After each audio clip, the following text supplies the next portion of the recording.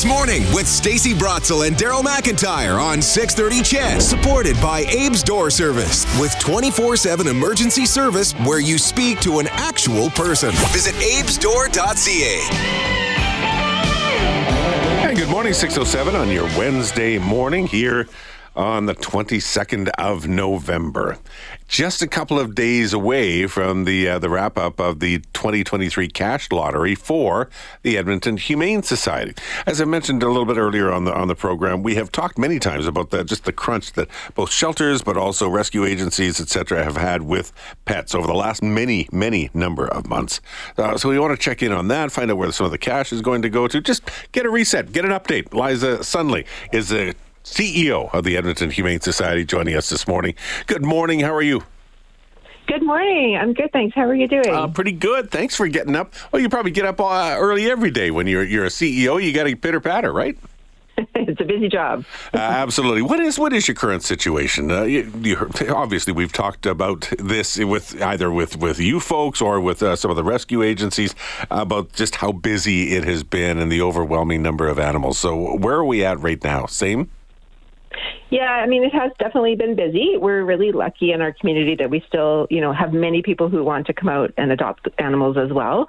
So while the need is great, we've got amazing families taking those animals. I mean, already this year we've had well over 3,000 adoptions. So we're really pleased with that. But yeah, it's been a busy year for sure. Is there any sort of relenting of the crunch since the pandemic and those the dark years seem to be mostly behind us? Has that eased up at all, or has it just continued to roll? It's been pretty consistently busy for us, so we'll see how things progress over the next few months. We're hopeful that we're getting caught up here. So yeah, I mean, we've been working really hard in the community to provide lots of different supports as well for people. So if people are struggling, feeling unable to hang on to their pets, we're also trying to get ahead of that and provide support so that if people are, willing to keep their pet, if they're able to get over whatever challenge they have at that moment, we can provide those supports for them so they can keep their pet in their home. So we're trying to, work at it from both sides, trying to, prevent the need for surrenders and stray animals and things like that, while also working hard on the other end and getting the animals that do need homes into those new loving homes.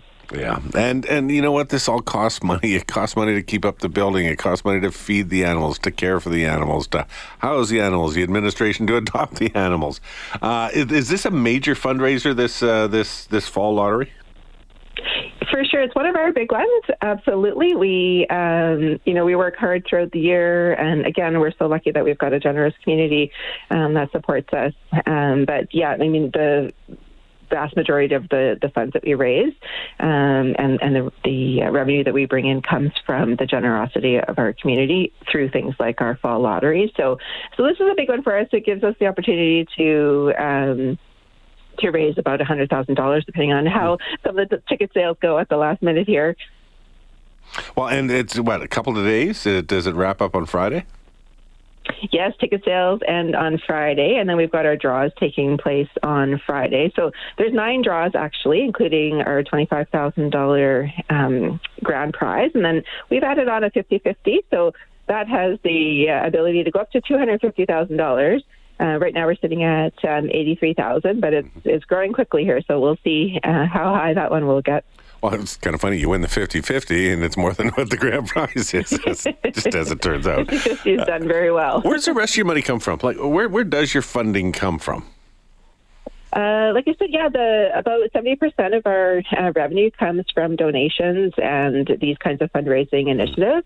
And then the rest comes through some of the, we have, small adoption fees, and we have some social enterprises that we run as well. So we have a training department. So we offer, basic obedience classes and things like that to help, manage the transition into a new home and any specific behaviors that are coming up. So we also have a pet store. We run humane education, like summer camps and things like that for kids. So, we've got a few different sources of funding, but mainly it comes from our community. Yeah. When you go through this kind of a fundraising thing with the lottery that's wrapping up in just over 2 days, is there something specific that money is earmarked for, or is this basically for general funds for operating, for doing all the things you do? Yeah, I mean, this is really for supporting the animals that are in our care. That's where the vast majority of our funds are spent. Especially when the winter, like the weather's getting colder here, we know that we're going to see more animals in need right now. So this is we've earmarked this money for providing that care for the animals while they're with us. What do you have the most of? What do you need to get adopted out of the shelter? We've got lots of dogs right now, really lovely dogs, and rabbits. So we've got dogs and rabbits, and we have an adoption event actually coming up this weekend as well. So busy weekend. From Friday till Sunday, we've got our adorable adopt-a-thon. So there's reduced adoption fees for dogs and rabbits. And then we've also got some discounts on those training classes that I mentioned. So, dogs who've been with us for 30 days or more, there's 30% off training classes. And if they've been with us for 50 days or more, there's 50% off training classes as well. So really trying to, make sure that families are set up well for the introduction of a new pet to their family. Well, and then as we get closer to the Christmas season, there's always a debate over whether it's a good idea to adopt. Obviously, you want pets to get a forever home at any time of the year. Does it change as we get into this Christmas season, that way of looking at it? Yeah, I mean, we're not opposed to people adopting animals as pets, as long as people have had those conversations and they're sure that the recipient is that this is a good time for them and that they're willing to take on the responsibility. It's always the same kind of conversation, right? Has the family really come together and had the conversation to make sure that everybody is on board to take on the responsibility of a new pet?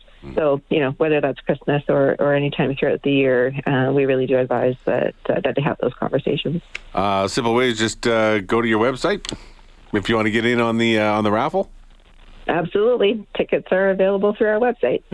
Edmonton Humane Society.com. There you go. You got to do your tickets are available through. Well done. Liza, good chatting with you. Thank you.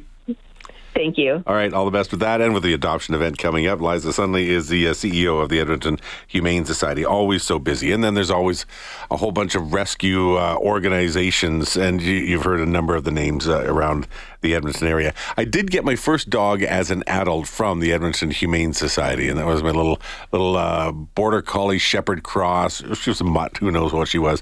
What she was like just the best little dog. Scared to death.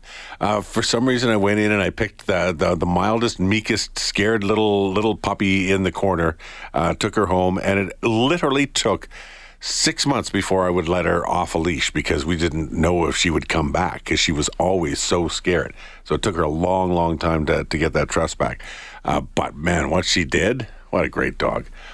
Basically a 1 or 2 person dog, didn't like anybody else in the world, didn't bite him, wouldn't do it. They would just go, give them the raised eyebrows back and forth and just keep your distance.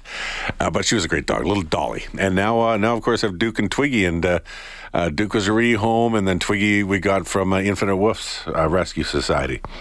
She was picked up off the streets off the mean streets of Edmonton by Edmonton Animal Care and Control, and then they were able to move her on to Infinite Woofs and then find her a brand new home. So yeah, love the dogs.